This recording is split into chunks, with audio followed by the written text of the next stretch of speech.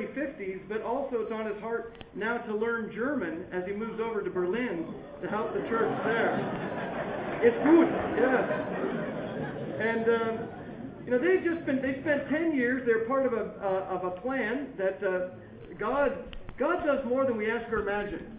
And back in 1987, we planted a church in Hong Kong, knowing that actually the lease on Hong Kong would run out that the UK owned, and that Hong Kong would go back into China. The most amazing thing is that's exactly what happened. But by the time Hong Kong was reabsorbed into China, we had a church of 2,000.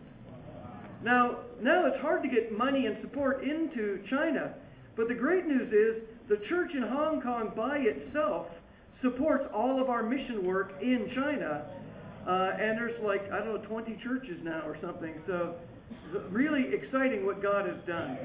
But I love being with Scott. Scott's someone who likes to reflect on what's going on. He did a very thought-provoking lesson a few years ago, and it was just don't do something, stand there. And we all were like, what's he talking about? But his whole point was slow down and think about what you're doing. So I don't know what his lesson is today. I just know it's going to be great, and I turn the sermon over to Scott. Thank you.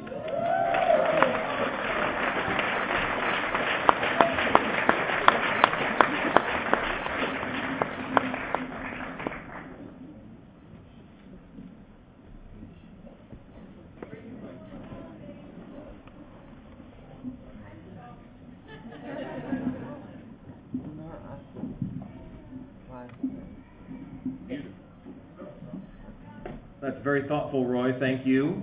He wanted to make sure that we weren't off stage somehow. So it's good to see everybody today. Thank you so much for the wonderful and kind words from Andy Fleming. The title of my speech today is "Don't Just Stand There, Do Something." No, some other things. In fact, if you want to be opening your Bible just to kind of move things along a little bit, we will be in Romans chapter 15 in just a few moments. But we wanted just to kind of say hello as new neighbors. It's hard to believe that soon my name, I think, will be, I think Mohan was telling me it should be Shotgood. Is that right? It sounds like something bad. But I think that's Scott Green in German. So I'm looking forward to that. And we're going to be neighbors. That's crazy. It's going to be crazy, but we're glad to be here and glad to send greetings to Birmingham on its 25th anniversary and all the brothers and sisters from around the northern UK and from London. It's really awe-inspiring to be reacquainted, to make connections, to have those hugs. It's wonderful to be with you today. Scott wanted me just to come up and get to say to all of you how much it's been a real pleasure to be part of the family for this month. And in a real special way, we're becoming family. I mean, we're living with the Flemings. So, Justin, thank you for letting us sort of bomb in on the family and really learn what it's like to be family. And like Tammy said at the beginning, that is one of the most precious gifts to me that we get to share. And so I have gotten to eat in many of your homes, be with you, see you as you really are, and hopefully you see me as I really am, and we still love each other in spite of that. And that's what means the most to me. And in a special way, I'm taking back pieces of you because Sybil has given me a recipe for a truly English chicken and leek pie, which I will now be making. I have Fleming curry to go home and make. And really, those things, as we eat together with glad and sincere hearts, are the things that bind my heart to yours. So thank you for having us. Yes, I'm going to make sure that this sermon will not go on too long, but I want to make sure that we're wide awake. So part of my new quest I don't know if I'm actually entitled to do this, but I feel entitled. That now I have to learn another language. I'm going to learn German, so I'm telling the German brethren that they have to at least learn certain words along with me in Chinese, right? So I have to learn the whole language. They can learn just a few words. And so even today, the English can, or do we have any Scots here today? Yeah. And we have the Irish with us as well. I know we have Irish people. Right on. Okay, the United Kingdom. Anyone from Wales? Those are my wife's favorite people. Okay. In the world. Make sure you introduce yourself afterwards. She loves to meet Welsh people. Her father's name was Embry or Hembry. And I think that's a Welsh surname. At least that's the lore. So But I'm going to teach you a word in Cantonese. And do you remember the great leader, inspiring leader of South Africa, incarcerated for, I think it was it 30 years incarcerated and then leading South Africa?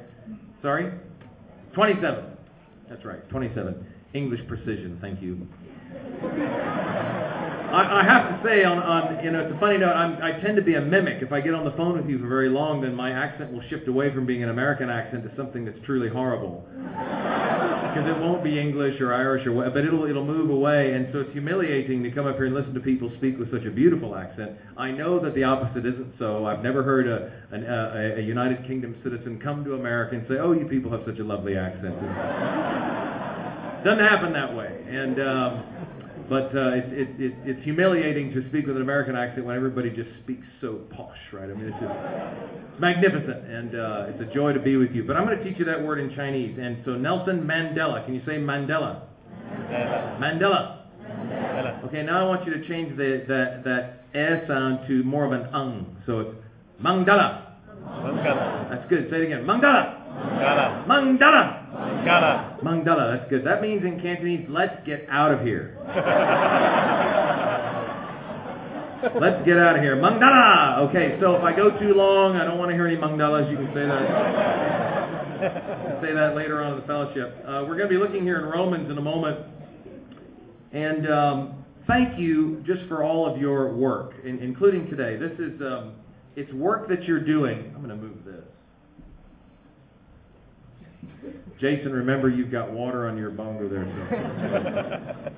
So. Thank you for the work that you're doing even now. We think of these times on Sundays as being Christian Sabbath. We think especially of a time of an anniversary like this being such a celebration that there's a kind of rest that goes on. But clearly, in fact, if you stop and think about it, that's not the case. I mean, when we come together, we're a bit at work. We're at spiritual work together. We try to give to one another, and we embrace and give hugs, and we ask questions, and we use our curiosity and want to find out more about how each other is doing, and we pay attention to sermons with all of our heart. We engage God during the communion in special ways. There's spiritual work going on, and I thank you today for your work. And I think especially there's some very special servants today, right? We have people on sound. We've got Roy and Jason and Tim and others doing musical instrumentation for us. We have people doing AV. We've got our worship team. We have ushers. We have preparers. We have people doing water and other things out there. We have people transporting in vans to make church possible for us today. And I'd love just to say thank you to all of those who have served us today. Amen, church? Maybe give them a little encouragement.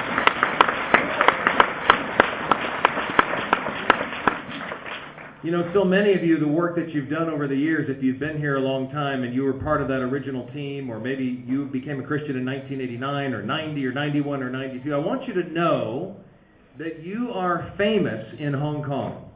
That over those years, I would talk about these stories from London, and then the Birmingham planting, and then the Manchester planting. And I remember when the Oxford House Church started, what a big deal that was to people in Hong Kong. And I know that we've got much more to come, but I want you to know that even though people don't know you by face, or if they saw you on a slideshow, they will have forgotten what you look like. They know your names, and they know the names of those churches, and that meant a great deal to young disciples in Hong Kong, China, and all around that continent. And I hope that you know that about yourselves and that you can take that away today. We're thankful for your spiritual work over 25 years together. Amen, church? I want us to talk about 25 years. As Andy was explaining, and by the way, thank you, Flemings, for loving us, putting up with us, housing us, feeding us, helping us wash our clothes, introducing your dogs to us, letting the dogs sleep with us. It's awesome. And thank you for all the years of friendship. We are really kindred spirits, and we care about the same things, not only in the church building, but just how to build with quality is our hope. I think that's something that unites us, and we're very grateful for Andy and Tammy and for all the leaders that we've met in the Birmingham church over these last several weeks. Please pray for the Greens, as we go to Berlin in January. Pray for us so that God will be with us in very special ways. I was singing that song, Even Greater Things. That's a beautiful song, and I believe it or we wouldn't be doing it. I believe it or we wouldn't be doing it at 53 years old.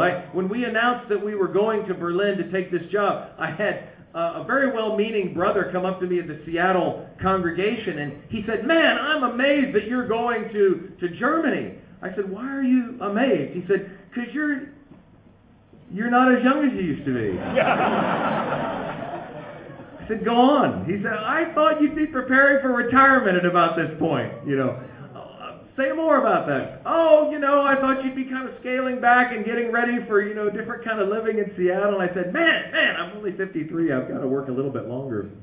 And so it's an amazing thing to be able to go there. But I'm doing that because whether it's at the age of 50 or 53 or 63 or 73, at the heart of what we do spiritually is the understanding that until Jesus comes, we're far from finished. Amen. There's more to do. There's ways to build better. There's ways to reach more people. There's a richer and deeper story of our fellowship to build. That's always true, and it's always possible. And that's why we love the work, and that's why we're leaving America for the second time in our lives, and we're going to Deutschland. So please pray for us.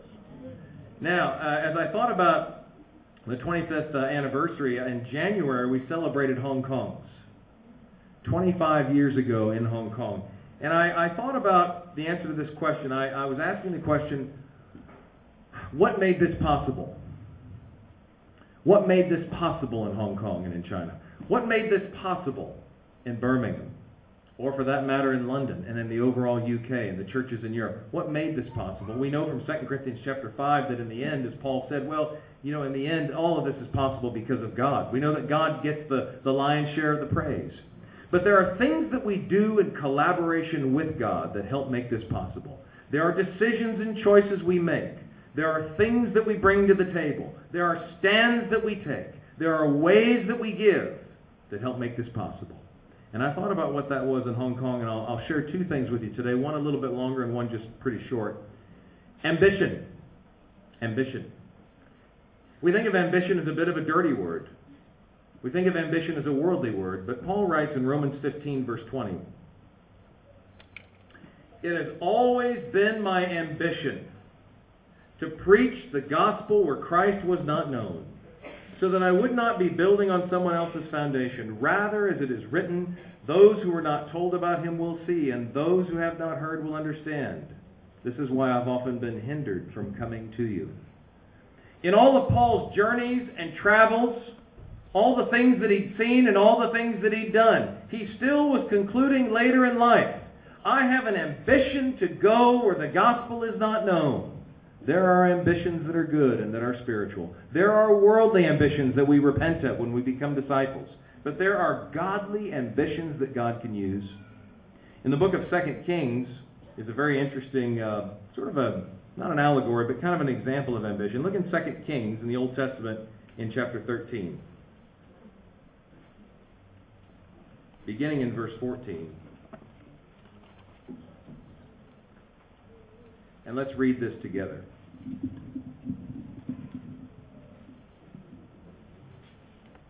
Verse 14. Now Elisha was suffering from the illness from which he died. Jehoash, king of Israel, went down to see him and wept over him.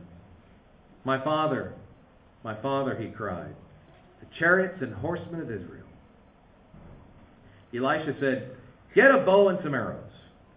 And he did so. "Take the bow in your hands," he said to the king of Israel. When he had taken it, Elisha put his hands on the king's hand. "Open the east window," he said, and he opened it. "Shoot," Elisha said, and he shot. "The Lord's arrow of victory, the arrow of victory over Aram," Elisha declared. "You will completely destroy the Arameans at Aphek." Then he said, "Take the arrows." And the king took them. Elisha told him, "Strike the ground." He struck it 3 times and stopped. The man of God was angry with him and said, "You should have struck the ground 5 or 6 times. Then you would have defeated Aram and completely destroyed it. But now you will defeat it only 3 times. Elisha died and was buried. This is one of my favorite scriptures in all the Bible. And if you know the secrets of these symbols about the arrows and the bow and shooting the arrows and what that meant, and I don't want to know it. Don't tell me. Don't wreck it for me. I like this passage exactly as it is, and I have strained over the years, especially in the era of the internet, to not find out what all these symbols mean. I like the way it is. I see Elisha here in his later years that when the king came in to see him, he must have seemed like the 125th regeneration of Doctor Who. And there he was, sick, and the king comes in and he says, "Get some arrows." Okay, let's get some arrows. All right, open the window. Let's open the window for the old man, the old prophet. Take the arrows and shoot them. Boom. I wonder if, was anybody walking out there? Here comes an arrow, thump. The Lord's victory over Aram. Whatever you say, Elisha.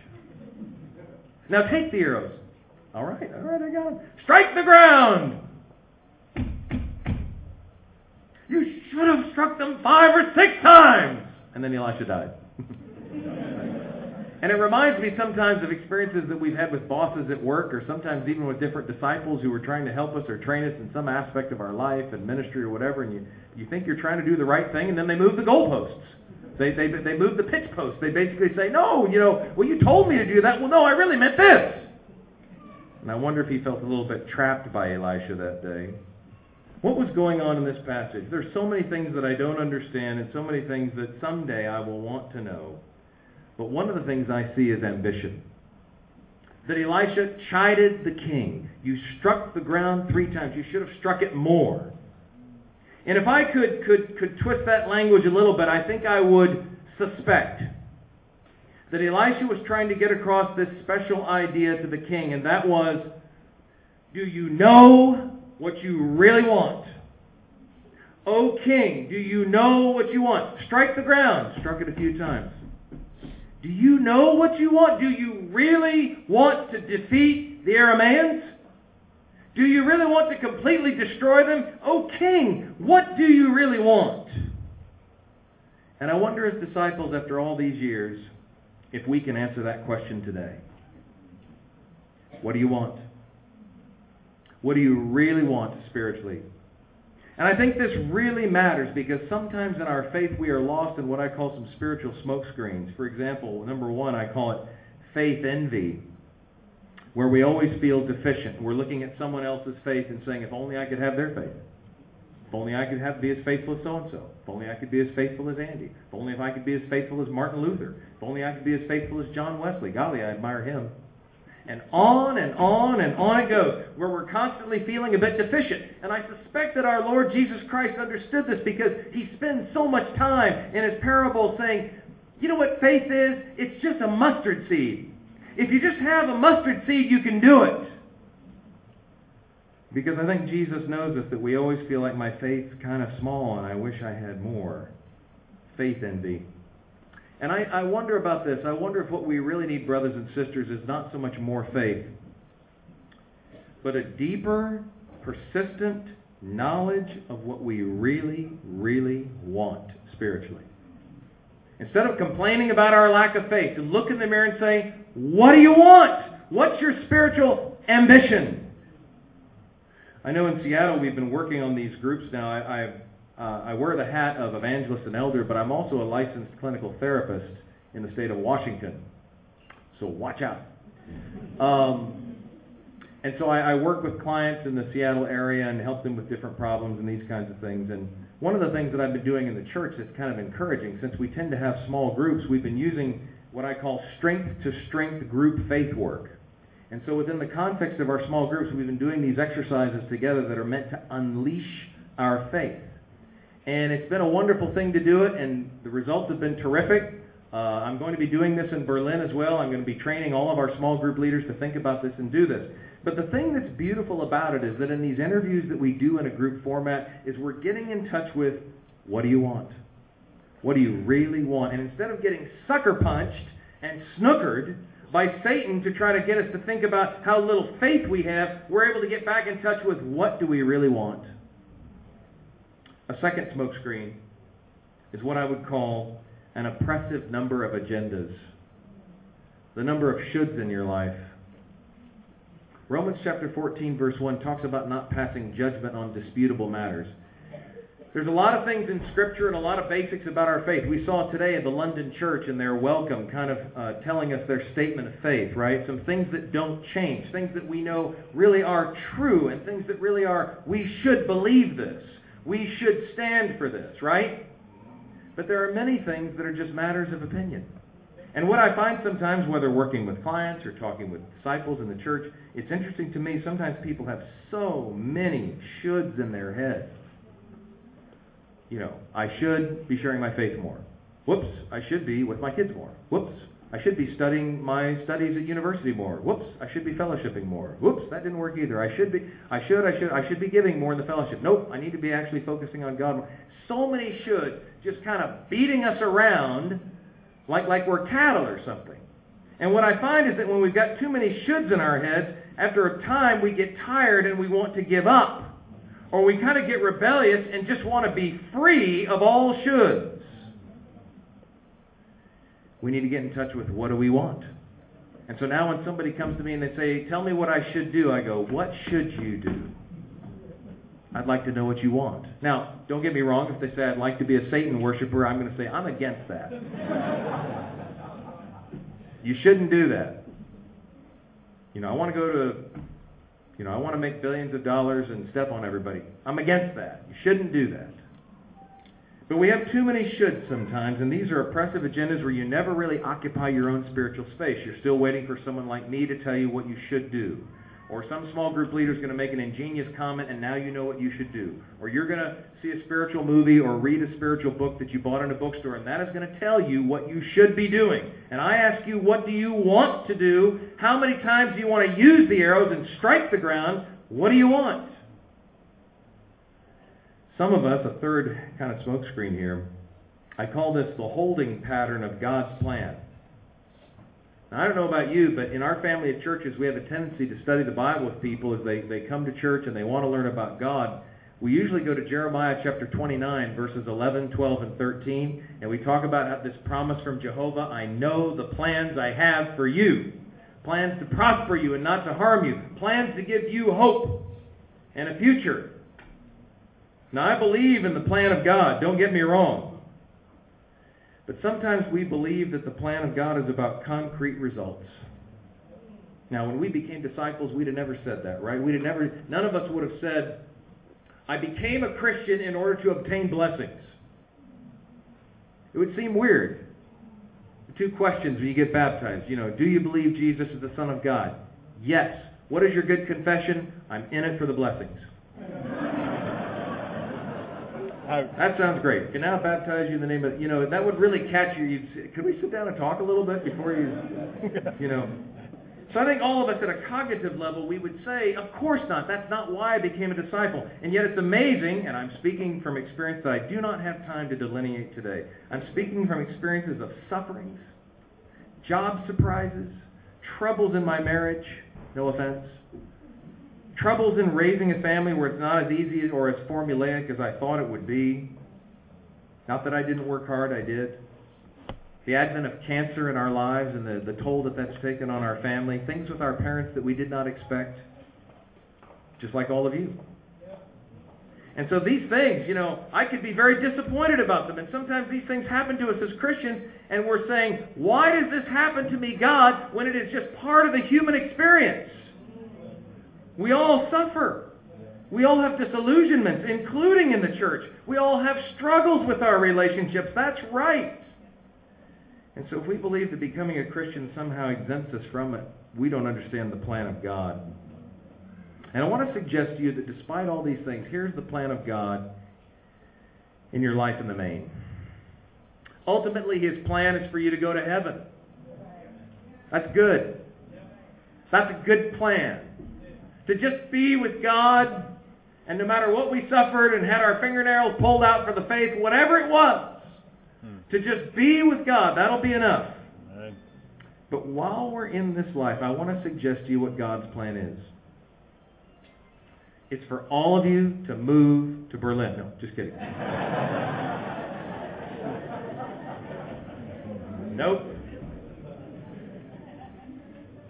I do believe this. I think God's plan for your life will be mainly manifest via your involvement in the body of Christ. It will be played out mainly with the body of Christ. That is the context mainly of my usefulness. Now, I'm useful in service to the poor. I'm useful in seeking and saving the lost as well. But here we are, this fellowship. Not all of us will be small group leaders. Not all of us can be founders of a congregation or go off to several cities and start new churches. Not all of us will be worship team leaders. Not all of us will be good at administration and help with the money. And we're not quite sure who we are and what we should be doing again. I think your role will be mainly manifest in this fellowship. How we are in relationship. That is the defining thing. And if you doubt that, reread 1 Corinthians chapter 12, verse 12 and following on your own. That each of us is a part of the body. Fingers and fingernails and elbows and wrists and other things. We're all in it together. And this will define your usefulness. Now, don't get me wrong. God's plan in my life is going to include my relationship with Him and how I outreach and all these different things. But mainly, it's going to be manifest in how I am with you. And I still remember those early days at the University of North Carolina when I was 18 years old, and I stumbled upon what I believe was the kingdom of God. I went to those Friday night devotionals, and I don't remember what we talked about. I know we had our Bibles open. I know that we were singing. I know we were having fun. But what I remember was that fellowship. And we'd sit down on those pews from about 6 p.m. and we'd get out of that church building at about midnight. College students, right? Not all of us can do that sort of thing. But that fellowship, I remember the conversations we had. And I remember saying this all the time. I'd say, if any non-Christian could just come to this, which we didn't allow at that time. We wanted it to be disciples only because we wanted to have a, what's the word for it? We didn't want to be worried. We wanted to have that freedom to be who we were. And I remember thinking, if anybody comes to this fellowship and they stay here for an hour and they have the conversations that I'm having, they're going to fall down and say, truly God is among you. Here are the things we had, the safety to come as we were and to be who we really are. We could. We had the relief of setting our burdens down, including confession of sin. What a relief. What a relief to do it and not be judged, but to be helped, to be prayed with. I remember the scaffolding faith. I've been using this term in Birmingham this week, scaffolding faith, where best friends are like iron sharpening iron, and we kind of help each other get to the next place and the next place. And there are other ways for us to get strong in the body. Sometimes there's teaching. There's teaching going on right here today. Sometimes it's teaching. Sometimes it's an intervention, where someone's afraid that you're about to jump off a cliff, and they go, "Can I stop you? I want to stop you. I think you're about to kill yourself. Don't do it spiritually. Let me help you." But a lot of the growth is this scaffolding faith of people just talking to each other about what's going on inside. And it makes us a little bit stronger, and a little bit stronger, and a little bit deeper, and a little bit deeper. And 2 months later, you can't believe what a different person you've become. We had that. I think of the love as delight that we had in that fellowship. Or to redefine that more colloquially, we liked each other. We liked being together. We liked things in each other, and we would say it. I like this about you. Well, I like this about you. Well, I like this about you. Well, I like these 3 things about you. Well, I like these 4 things about you. That was that incredible fellowship. It was this amazing loss of barriers and walls that we tend to build up in this world to make ourselves safe. We didn't have to do that. And I say, whether you've been in the church 25 years, 15 years, 10 years, 5 years, or 5 days, the main part of your life of God's plan, it's going to be played out like that. It is in these relationships that you build that will be the light of the world as Jesus predicted by your love for one another. All the world will you know you are my disciples. Amen, church? Amen. Ambition. What do you want? And I'll leave us with this last part. I said this would be shorter. The second thing I remember in Hong Kong was passion. Look in John chapter 2. You guys still with me? You're a patient people. Putting up with Americans in any context is a patient endeavor.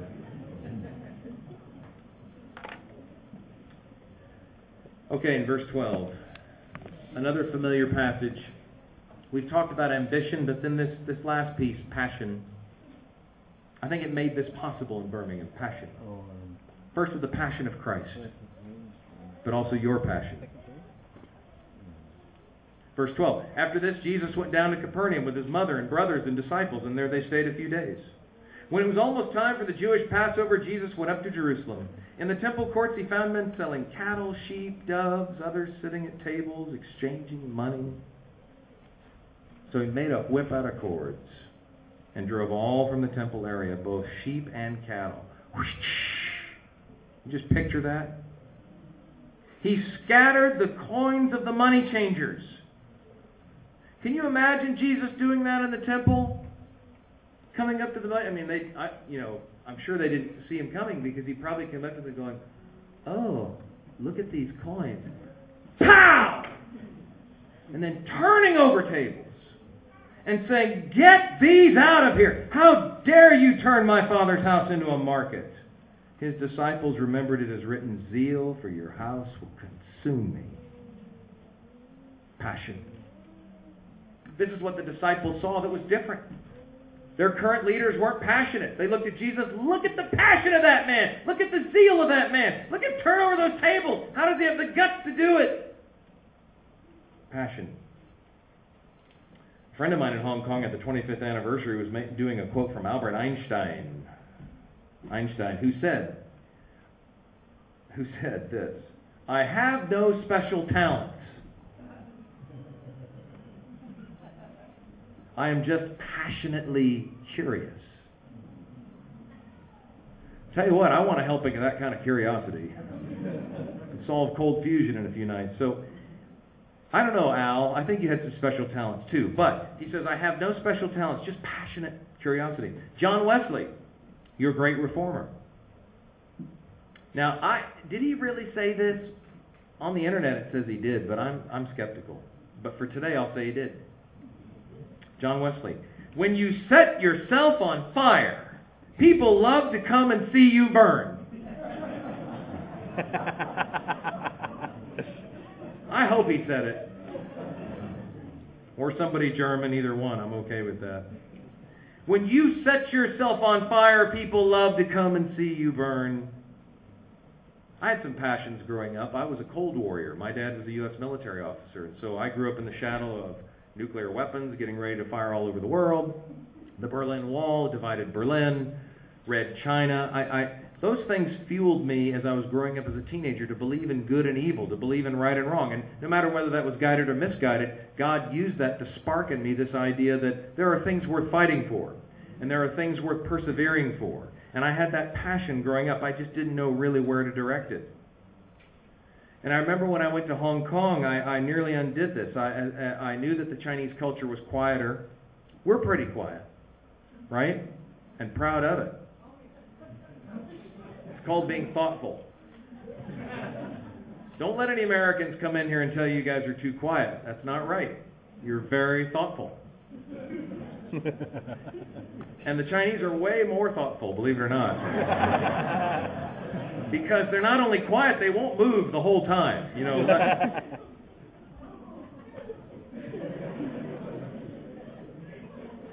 That's passion. And so I came in there, and for a while I was adapting to the culture because I wanted to be respectful and I wanted to be thoughtful as well, and I wound up being a little too careful. And so I couldn't figure out why the church wasn't really moving. I was trying to preach the word on Sundays, and it just seemed like it was a little bit like a Bible made out of rubber. It was bouncing off people. It wasn't going into their hearts like a sword. It was like a super ball, just bouncing off their foreheads and going all over the place. And so I remember going home. I'd been in Hong Kong September, October. So this was late October, and I thought, I'm doing something weird here. Something's wrong. And I went home, and I just happened to read this passage. And I looked at that, and I got tears in my eyes, and I thought, okay, what would Jesus do? And so I got out I'm not an artist, but I got out a big piece of poster board. And I drew a table, and I drew some coins on the table. And I had them in stacks. And I put them up at, I thought it was really cool to have them at different heights. And then I wrote on there, "Go scatter some coins." And I taped that to the back of my front door. So that every day when I would go out into Hong Kong society, not as a license for arrogance or recklessness, no, but a license for passion.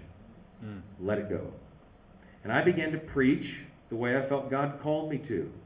sincerely and from the heart and without any kind of holding back, and preached in every way that I could. And I felt my blood boil again against the devil of hell. I wanted to say to Satan, get your garbage out of here. Quit hounding us and discouraging us and giving us these deficit stories about our lives. Knock it off in the name of the Lord. And what I was shocked by was how much the Chinese appreciated it. They just went crazy, and they began to invite all their friends. You won't believe this, come to church. People were piling into church. I think that first year, 90 people were baptized into Christ. Next year, almost 200 were baptized into Christ, and so forth and so on. Hong Kong's a busy place. It's full of skeptical people, just like the UK. But people love the passion of Christ coming out into the hearts of their people. So I asked myself at the age of 53, have I lost my fighting focus, passion? It's part of why we're off to Berlin. I felt that call. I thought, I could stay in the United States, and I think I might just kind of blob out or blur out. I want to go somewhere and feel the call and let passion go again. That's part of why we're going. And Lynn and I want to fight for a new campus ministry at Humboldt University. We want to fight for a new professionals ministry, even an entrepreneurs ministry, because we've got several of those in the church. We want to have Sundays that are devoted to family ministry, where we can have what we call family connections, so that the community can come and learn about marriage and parenting from a biblical perspective. We've got things we want to fight for again. Amen. Now, if you're a young person today, ambition and passion for you are like breakfast, lunch, and dinner. That's where you live. But it's not always in our wheelhouse as we get older. In fact, when Jesus came on the scene here, Israel's passion was asleep. The very people of God, the chosen ones, whose passion had fallen asleep. And so if that is true for you, do not despair. It was true for Israel in that day.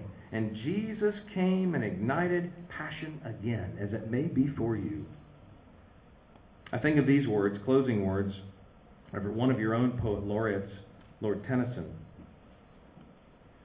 who wrote this. He said, "Come, my friends, 'tis not too late to seek a newer world. Push off, and sitting well in order, smite the sounding furrows. For my purpose holds to sail beyond the sunset, and the baths of all the western stars until I die. Though much is taken, and much has been taken, has it not? For those of us that are older, though much is taken, much abides. And though we are not thou that now, that strength which in old days moved heaven and earth, that which we are. One equal temper of heroic hearts, made weak by time and fate, but strong in will, or we would say in the spirit. Amen, church? Amen. Strong in will to strive, to seek, to find, and not to yield. It's not too late. There are even greater things. There's a newer world. Though much has been taken from us, much abides. And that which we are by grace. We are one equal temper of heroic hearts by grace. Strong in will, though weakened in body, and determined not to yield. Let's go to the Father at this time in prayer, and I'll ask the worship team to come up for our final song. Let's pray. God of heaven, when we gather like this, we want to honor you. We also want to draw near to you. We want to be close to you and understand you better. We want to bring our lives and our hearts to you, that you might see us in a different way, because we voluntarily give it up, though we know that you know our hearts. We come together on days like this, Father, to seek relationship with you. But we also come together to make choices about our lives and to decide what we want. Help us, Father, with that as we leave here on this 25th anniversary. So much good work that has been done, so much amazing chapters that have been crossed. The good times and the tough times, and the even greater things to come. And so, Father, commend to us today your words to think carefully about our ambitions and rekindle our passions. And we ask in Jesus' name, amen.